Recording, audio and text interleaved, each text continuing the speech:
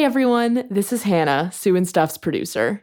Steph is out of town this week, so we're re-airing a recent episode that we really liked, Middle School Matters with Phyllis Fagel.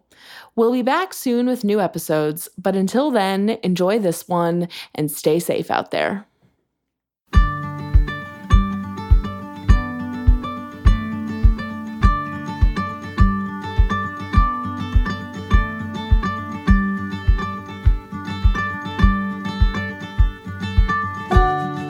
Welcome to Your Teen with Sue and Steph. I'm Sue.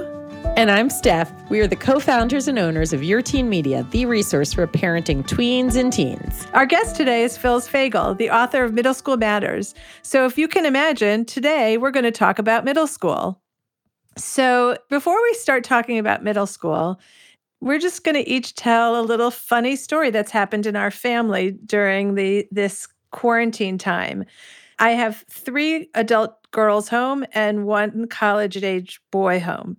And he found the shower to be disgusting because of all the hair that was being left in the shower. So I woke up one morning to a campaign around my house. There were signs everywhere. It said, the first one said, "Clean the hair." Like we're in a movement now, clean the hair. And everywhere you went, there was another sign with a quote that had a hashtag on it that said, "Clean the hair." And this is, the quotes were from the Bible, from Elie Wiesel, from all sorts of people who address oppression. Oh my God. So we have a movement in my house. Hashtag clean the hair. That is hilarious. How did things go following the very articulate protest that he had? He has a movement of 1, and nobody else cared. Okay, that poor Jacob. I'm in his camp now. I'm not showering there, but I can appreciate that. It kind of grosses me out. Yeah. I understand his position, and I think he's absolutely hysterical in the way he responded to it. But he's still a movement of 1. What's funny in your house? Definitely a lot of poking fun at Todd and I. Oh, which is funny. Well, you know what? If you think it's funny, then you are ahead of the game. Because yesterday I was talking to somebody and we were saying how we are so lucky to have kids who want to improve us.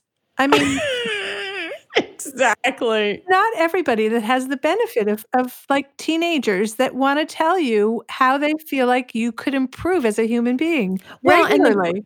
Totally. And the great thing is, sometimes when you're trying to improve, maybe you're at 80% and you've got only 20%. I apparently have close to 100% room to improve, which is so awesome because then, I definitely can make strides there. I mean, that's easy. So we should probably address middle school because we did record with Phyllis Fagel before we were all quarantined, and we're doing the intro right now from our homes. But today we're just going to talk about middle school since that's what Phyllis Fagel is known for. Yes. But the real thing about middle school that I often think about is when I go to an event, a big event, and it's open seating, I have a lot of anxiety about that. And so when I walk into the room, and that happened to me one time after feeling like I'm going to be a grown-up and I'm going to be brave and I'm going to go without making plans with anybody. And I walked into the room and there was a seat at a table and someone said to me, "I'm saving it for my friend." And I thought, I'm back in middle school. Yes. Transported immediately. Immediately, not just with the feeling of I can't believe she said that, but the bigger feeling of I cannot believe how my body feels right now. Such big rejection, social rejection as a grown-up who elected to walk into this room. You and I say this all the time, everything comes back to middle school. Can you have a lunchroom in middle school where seats are assigned? My daughter's school, they did. They did, really? Because I have this feeling in life, I just want my seat assigned. I don't care who I'm sitting next to if my seat is assigned. I can talk to anybody and enjoy it or have something to tell afterwards. But it's the anxiety before having that seat is sometimes persuades me not to bother. Same. And so my daughter's school in middle school, not in high school, they did not. They then in high school, you were allowed to choose, et cetera. But middle school, we used to call it the social engineering, where they would mix the girls up. She's an all-girls school. And so you would get assigned to one table, and then the next month you were assigned to a different table. And I thought it was brilliant because How did Lane feel about it? I think she liked it. Yeah, I think it took the pressure off. I really think if you took a poll, I mean, kids want autonomy and they need to, go through some of these social hurdles, but wouldn't that make you know somebody you were never going to know or even like? Exactly. You'll know them and like them a little more because you sat with them. I think you could. I mean, it would be an interesting social experiment, but I do think that you are forced to find the commonality. And I feel like I'd have to ask her, but there were also, they always did these exercises at the beginning of the year where they would put the girls into different groups and they had different projects. Like one was out at a different campus, and the next year it was like this big archaeological dig.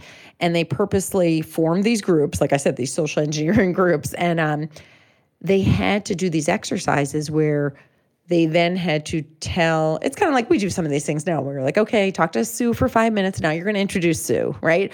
That same type of idea where, you have to tell something about this other classmate, and so you have to ask questions to get to know them so you can then present them or whatever the exercise was. It's brilliant. It really does. I mean, yeah, even at my current age, boy, that would certainly take the pressure off. I hate that feeling. Okay, I'm going to take it one more step because I remember my friend telling me this. They moved her mother into assisted living, and the mother, she didn't like it. And so I was asking, like, what's the difficulty with the transition? Yeah. And she said she wants to eat at a table with these women, and there's not an extra seat at the table.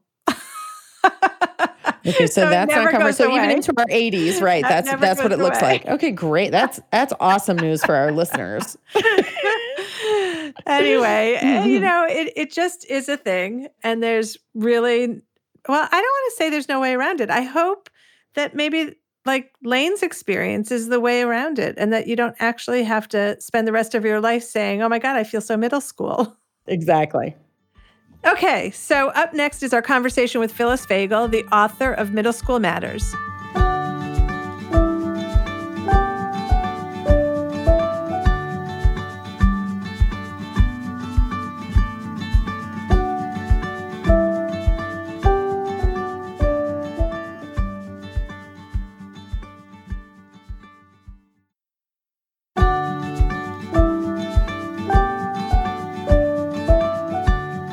So, Phyllis, you wrote the book, Why Middle School Matters. Can you tell us a little bit about why does middle school matter? Historically, we have treated middle school as this phase that we just have to get through. We just have to bear with our kid as they go through tremendous changes, and maybe we have to deal with reliving a phase that wasn't that much fun for ourselves, but there's a light at the end of the tunnel, and they'll go to high school and they'll go on. And I think when we do that, what happens is that we lose this incredibly important and prime time to impart skills at an age when kids are still impressionable, but they're also sophisticated. They still very much care what we think, even as they're pulling away and identifying more with friends. And we want to lean in as much as we did when they were younger, but just in a very different way. So you see kids in middle school every day, and you've been doing this for a number of years. What are the inevitables that parents don't know about that you could predict that will happen every single year? Oh, that's a great question. The social piece, I think parents do anticipate, but what I don't think they anticipate is how agonizing it can be for them as well. In some ways, it can be more excruciating for the parent than it is for the child to experience it vicariously the second time around. And recognizing that kids are going to have these ups and downs, and they're going to come home and they're going to unload on you. And so you're going to think it's catastrophic, but more often than not, they're just unloading that burden on you so they can go in the next day and start all over and deal with these emotions that are all over the place and these friendships that are shifting so fast, even faster than they can even process it themselves, and they're trying to figure out who they are at the same time. So it's hard for the kids, and it's almost just as hard for the parents, if not harder. I think another misconception parents have is that as the academic load increases or as the expectations increase, that their children will somehow magically rise to the occasion, and that if they don't do the work, it means they're lazy. And what they fail to realize often is that kids at this age really don't have the ability to do any future planning. And it's not laziness, it's a skills issue. They really do need scaffolding and support to figure out how they learn best and how they can organize their time and how they can do their homework. It's really challenging for parents to figure out how to support their kids and support their emerging autonomy while also teaching them all of these important skills that they need to be successful, not just in middle school, but beyond. We know there are a few things that happen pretty much every middle schooler and actually beyond. So I want to throw you a couple scenarios, and if you could help us, what you think is the best advice for parents to help their kid or how the parents should respond. So the first one is the kid gets left out of a party. Okay, so the very first thing I would do is assess your child's mental state.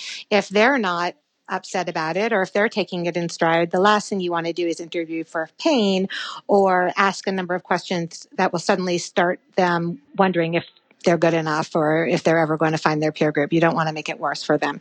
If they're upset about it and they come home and they're disappointed, you want to validate those feelings. And you can share times that you yourself might have been excluded and how that's painful and that's hard. And then you want to help your child be proactive. So the last thing you want to do is call up the other child's parent and say, "Can you include my child?" That ship has sailed. That will. We're not only talking make about it what worse. you'd like to do. Yes. You may have all kinds of fantasies about what you would like to do, but the reality is that what we want to be doing, particularly since, as we've said, it's inevitable that they're going to hit these bumps in the road, is teach them how to weather them and how to be resilient.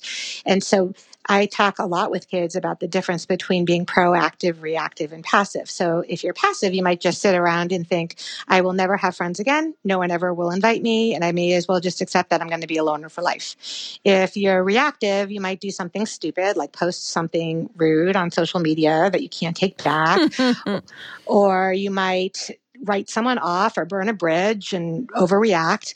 And if you're proactive, you're going to think about what you can do to improve the situation, how you can take back that sense of power.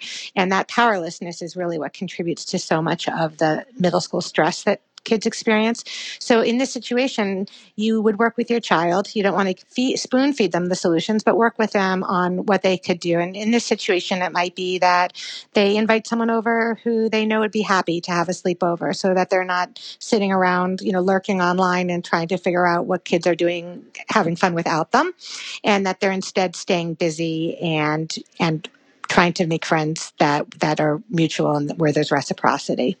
The parent follows the advice you just gave. What can we tell parents they might get out of their kid? Is it a ugh?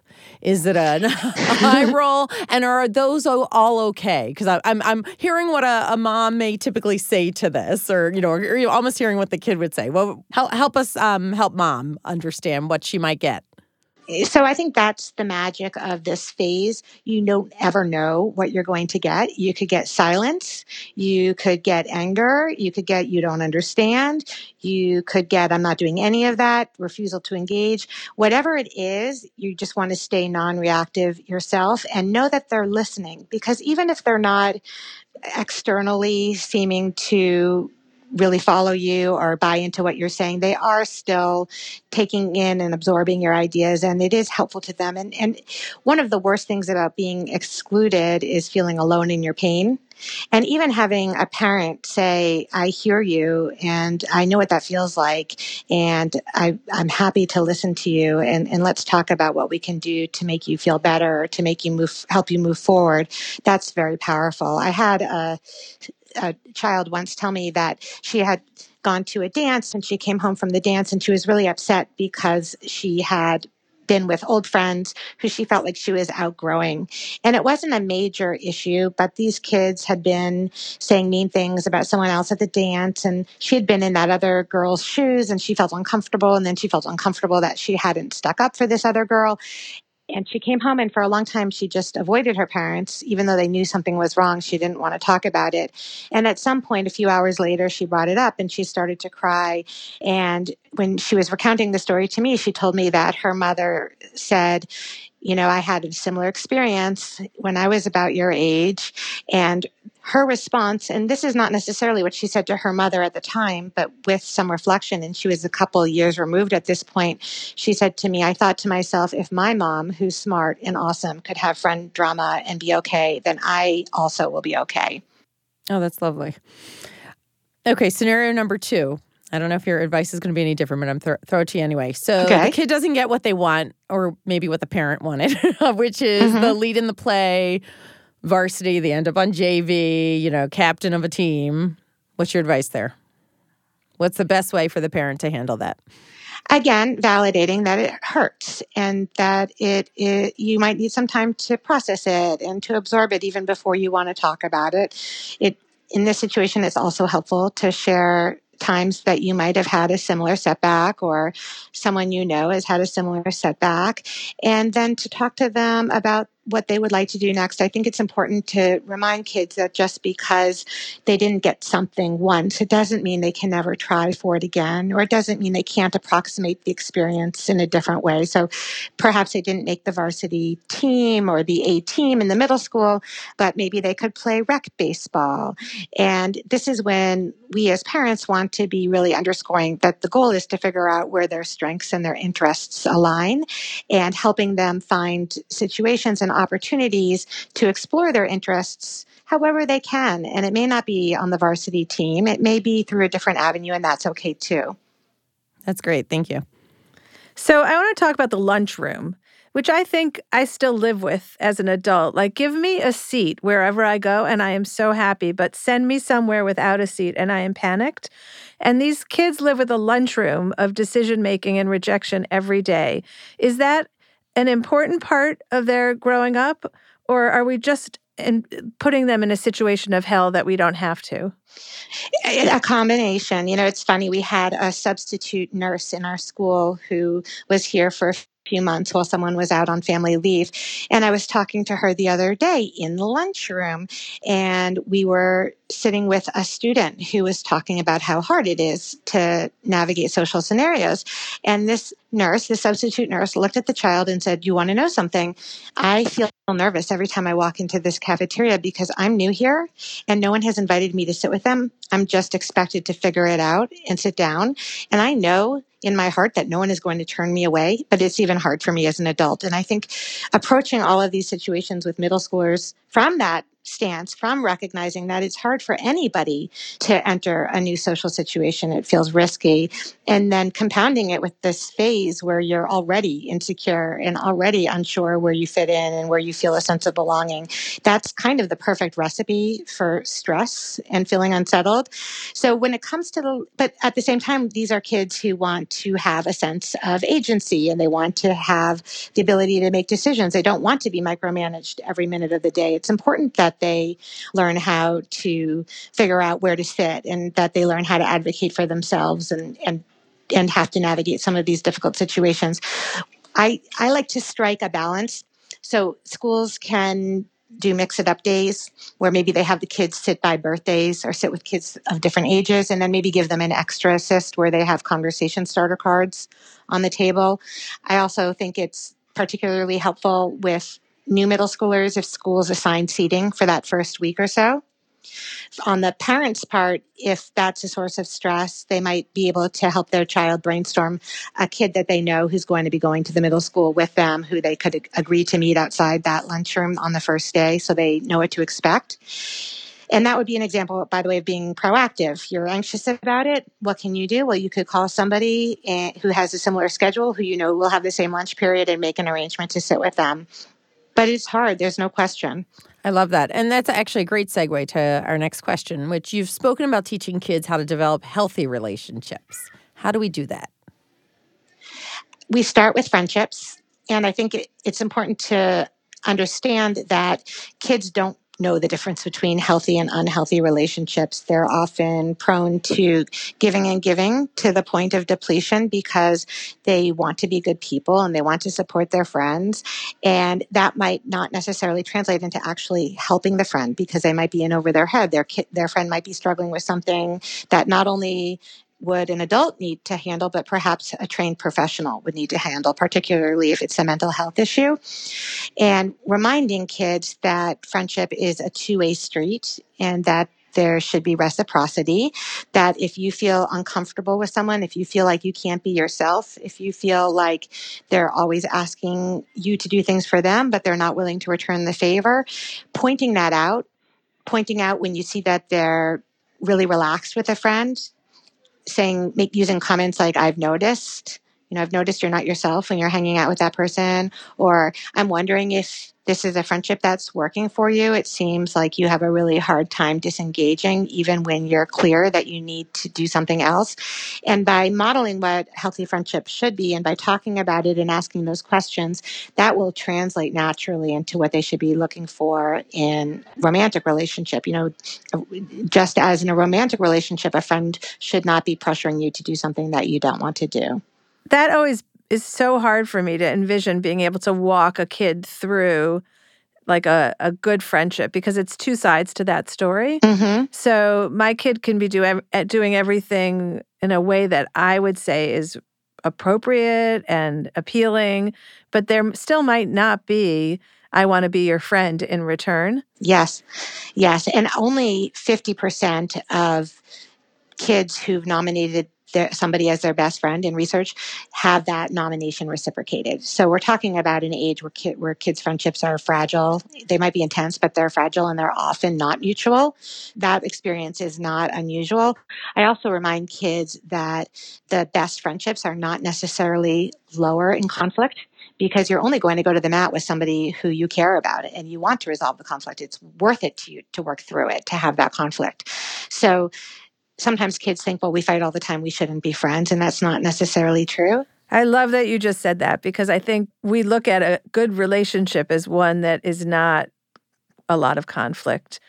But relationships are difficult and they can be challenging. And so telling our kids that, like, I love that you just said that. Thank you. Yeah, no, sure. And just helping them understand that while it's painful that somebody doesn't reciprocate the friendship, it's still a learning experience. And only 1% of friendships make it from 7th grade to 12th grade. Oh, wow. Which is a shocking statistic. 1%? 1%. And actually only 75% of friendships at the beginning of middle school make it even from fall to spring. Oh, my God. Yeah, so it's a time of tremendous shift. And I think normalizing that for kids is helpful, helping them understand it's not that they're a freak or there's something wrong with them. This is what's happening. And the reason it's happening is because this is exactly when kids are learning how to be a friend, how to pick a friend, which is why we as parents, as excruciating as it is to watch our kid choose a friend that's not a good friend to them or a fair weather friend, it's probably going to work itself out anyway. And if we interfere, not only will our child rebel and try to prove to us why they are, in fact, a good choice, we also are depriving them of the opportunity to go through the motions of learning how to find a good friend and be a good friend. What about calling your own kid out? If you notice you don't like the way your kid talks to one of their friends. I think it's incredibly important to point out, not only when we overhear a mean comment, and I actually wouldn't even hesitate to do it if there was a carload of kids and you're pointing it out because it's a conversation between multiple kids. If we don't say it, they're not going to learn it. We need to be pretty concrete. We also need to be pointing out mean comments when we see them on social media, or calling them out if we see them. We should be spot checking in middle school what they're posting, because they don't necessarily know how their words will land. They're not necessarily intending to wound. Most middle schoolers, most of the time, really intend to be kind and want to be, good people. And when their efforts fall flat, they may not even know it unless we point it out to them. I'm going to take a leap here, because I've been wondering about this whole discussion that we're hearing now about how kids are more anxious than they've ever been. And 30-year therapists say they've never seen anything like it today. Is our focus on making middle school more palatable for our kids, easier to navigate for our kids, is that taking away some of the armor that they had in the past when they went to high school and through life? Like the idea of grit, are we losing some of that in what we're trying to accomplish in middle school? the way most middle schools are set up, we actually are heightening kids' anxiety. We have ratcheted up the pressure. We have increased testing. We have taken away a lot of play and recess and that unstructured social time that's so important to resilience. And so, if anything, I think we're going in the wrong direction. Fortunately, there's a movement afoot to revisit some of the structures and some of the ways we shift kids. This is an age where they really need close relationships with adults who know them, and they need some consistency with their peer group, but it happens to be exactly when we pull them out of the homeroom structure and elementary school and send them to a new building where maybe they don't know the kids in their classes and they certainly don't know the adults. There's research showing that simply telling kids social stories about kids who went through the same transition 1 year earlier and initially felt like they didn't fit in and initially felt like adults didn't care about them, but that they then felt more adjusted and they realized they did find their place. The kids who hear those social stories about how it starts difficult, but then it smooths out, they do much better. So I do think we want to be normalizing that it's a hard transition. And then we need to recognize that kids in middle school really have no coping skills. They don't come in naturally, innately understanding what they need to do to make themselves feel better. They don't even know really what a feeling is. They don't know that they're tied to thoughts or behaviors. They don't know that they don't last forever or at the same intensity. They don't know that if they're jealous, it doesn't mean they're a bad person, that it's something that they're experiencing. So we need to be normalizing feelings, and we need to be very proactively teaching them how they can help themselves feel better in these scenarios. Parents can model that for them. I will even have students write them down on popsicle sticks and keep them in a jar, or write them down on index cards and keep them in their binder to remind themselves of the things that work for them in different scenarios. So if anything, in the past, I think we haven't done as much to arm kids with coping strategies. And if anything, we've taken away some of the structures that have been protective in the past. I want to respond to my question and your answer, because I think that we're all struggling to figure out why there's so much anxiety today. And there's one line of thought that says our kids aren't resilient enough. But then I've heard other people say our kids have the resilience. That's not the problem. We are loading them with situations that create anxiety. So it sounds to me like you're saying the second part, that we are creating an environment that breeds anxiety. Yes, and I think we also have to keep in mind that we're living in a more anxious time. I work with parents too in the school setting and in private practice, and there's just more atmospheric anxiety all around. And I also try to make sure kids understand that not all anxiety or not all stress is bad, that sometimes it's a signal that something needs to change, or that we need to lighten our load, or that we're in a situation that we should remove ourselves from, or that we have procrastinated long enough and it's time to get started. I don't want us to teach kids to be scared of all stress. That doesn't build the resilience either. But I think it's a combination of the developmental phase and kids needing these skills anyway and needing us to teach them very proactively. I don't think that social emotional learning in middle school is something that should be optional. I think that it's something that all middle schoolers need. And then we need to also re-examine the structures and the expectations that we are setting, whether it's heightening that academic pressure and giving kids this impression that if they get a C on a math test in 7th grade, they're not going to go to the right college. And I do think that kids now think a B is failing much of the time.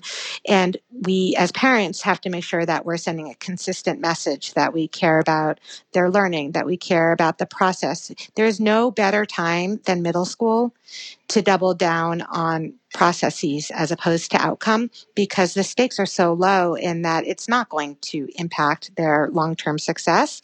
But the stakes are high because if we don't teach them resiliency and if we don't teach them these skills in middle school, it will be far harder to impart them later on. I love what you just said, and I want to hear more. You just said about doubling down on processes. Tell us what that means, like what that really means to a parent. What can a parent do? A few things. And I think one of the common pitfalls is a parent will say to their child, I just want you to work your hardest. That's all I care about. It's not about the grade. And then the child gets C plus on a math quiz and they come home and they're feeling dejected and they share that they got that grade on the math quiz. And the parent says, that's fine. That's okay as long as you worked your hardest, only they wait a full minute to respond. Or their body language isn't consistent with what they're saying. And kids this age are really looking for any inconsistency. It could be that the parent was simply doing something else and was distracted, and they didn't even mean to telegraph any disappointment. But I think we have to be very, very careful that we're sending a consistent message with everything from what we say to how quickly we respond. And then what it also means is asking targeted questions about their projects along the way, as opposed to waiting until we get that final grade. And this would be true for sports or extracurricular activities as well. So let's say they're doing a group project, to ask questions like, what was the most challenging part about working with your friends? Or what did you learn about yourself from this project? If you were doing it over, who do you think would be the perfect partner for you to match your strengths and weaknesses? So those would be very process-oriented questions with a group project. If they are freaking out about speaking up in public or maybe giving a speech to run for a class officer and they do it and they don't get elected, if you focus on the fact that they didn't get elected, you lose this whole opportunity to talk about how proud you are that they took a risk, how impressed you are that they were willing to get up in front of all of their friends. You can ask them, what resources did they lean on to work up the courage? Or why do they think they felt compelled to run? What difference did they hope to make in their community? So those would be process questions as well. So we're teaching our kids to be good listeners and follow the rules and live in a world where they go to school every day and they have to respect the teacher. But we also live in a world where we are dealing with this Me Too movement and abuse of power. So how do we teach our kids that sometimes it's important to disobey an adult or a relative or maybe even a parent? I think that we want to be pointing out examples that we see in the news or in the media and letting them see us speak out as well. So if we see an injustice and we do nothing and stay mute, then we are telegraphing to our kids that they should do the same. Whereas if we're modeling that behavior for them and also giving them positive feedback when they do it themselves, then we're sending a very different message. So if your child comes home and says, Billy was really mean to Max, he told him that he's horrible at basketball, and Max was really upset, and I thought Billy was being really rude, and you could then follow up and say, so what did you do in that instance? And if your child says, well, I did nothing because I didn't want Billy to get mad at me or to take it out on me, you can say, well, I understand why that would be risky and I can understand why you feel that way. So let's talk about, what could you do that would feel comfortable? How could we build that muscle to speak up and do the right thing? And it might be that they start by just going up to Max later and saying, I heard what Billy said to you, and I just want you to know that I didn't think it was very nice, and I think you're an awesome basketball player, or I think you're really good at something else, whatever feels authentic to say. But helping, sort of validating that it's hard to speak up, it's hard for adults to speak up, and helping them build that muscle in the same way that you have to lift weights to build muscle. Taking risks, especially social risks in middle school, is not something that kids can do overnight. That's great. And before we go to our last question, I have to say, everything, as you're talking, I'm just sitting here thinking about at the root of everything you're saying is really finding a deeply authentic connection with your kid. I think starting with curiosity is always the safest way to approach a middle schooler. They won't be as likely to feel judged, and middle schoolers misinterpret feedback about 40% of the time. So we want to be mindful of that. And I think that if we keep it real, you're not going to like everybody. You're not going to be friends with everybody. Everybody isn't going to like you. And yes, that hurts. It's hard to stick up for people and do the right thing. So let's talk about what you can do to be able to do that. I think the more that we acknowledge the very real challenges they're facing and help them target them in a way that's realistic, as opposed, the real versus the ideal, the more likely they are to engage with us. Yeah, I love that. All right, so our last question that we ask all of our guests: what is the biggest parenting myth? I think with middle schoolers, the biggest parenting myth is that because they stop talking as much, that they don't want you to be involved. They really very much at this age want you to be involved. They're looking for your approval. They're looking for your advice. They're looking for your mentoring and your coaching, but they want to feel like you see them and treat them as the expert in their life, that you value them for who they are, that you don't need them to be anything other than who they are authentically, and that you respect them and that you love them and that you even want their advice at times. And so going back to starting from a place of curiosity, I think the best thing that parents can do is to be a little patient, to not expect their middle schooler to engage with them the same way they did when they were 9, but not draw conclusions from that lead to them taking that giant step back that can be so detrimental and such a missed opportunity when you're parenting a middle schooler. Phyllis Fagel, you know middle school kids, and we want to know middle school kids, so we're so grateful that you shared that with us. Thank you for being here. Thanks for inviting me.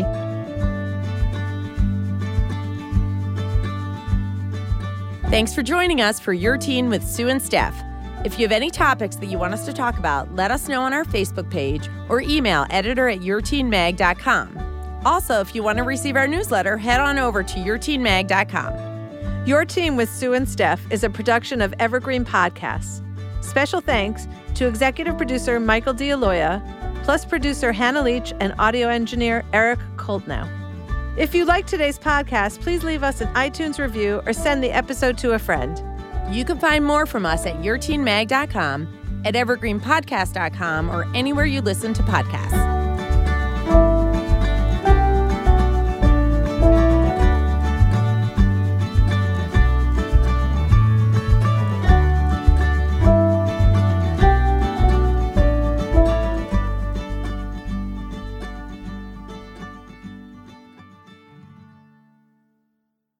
I'm Ken Harbaugh, host of Burn the Boats from Evergreen Podcasts. I interview political leaders and influencers, folks like award-winning journalist Soledad O'Brien and conservative columnist Bill Kristol, about the choices they confront when failure is not an option. I won't agree with everyone I talk to, but I respect anyone who believes in something enough to risk everything for it. Because history belongs to those willing to burn the boats. Episodes are out every other week wherever you get your podcasts.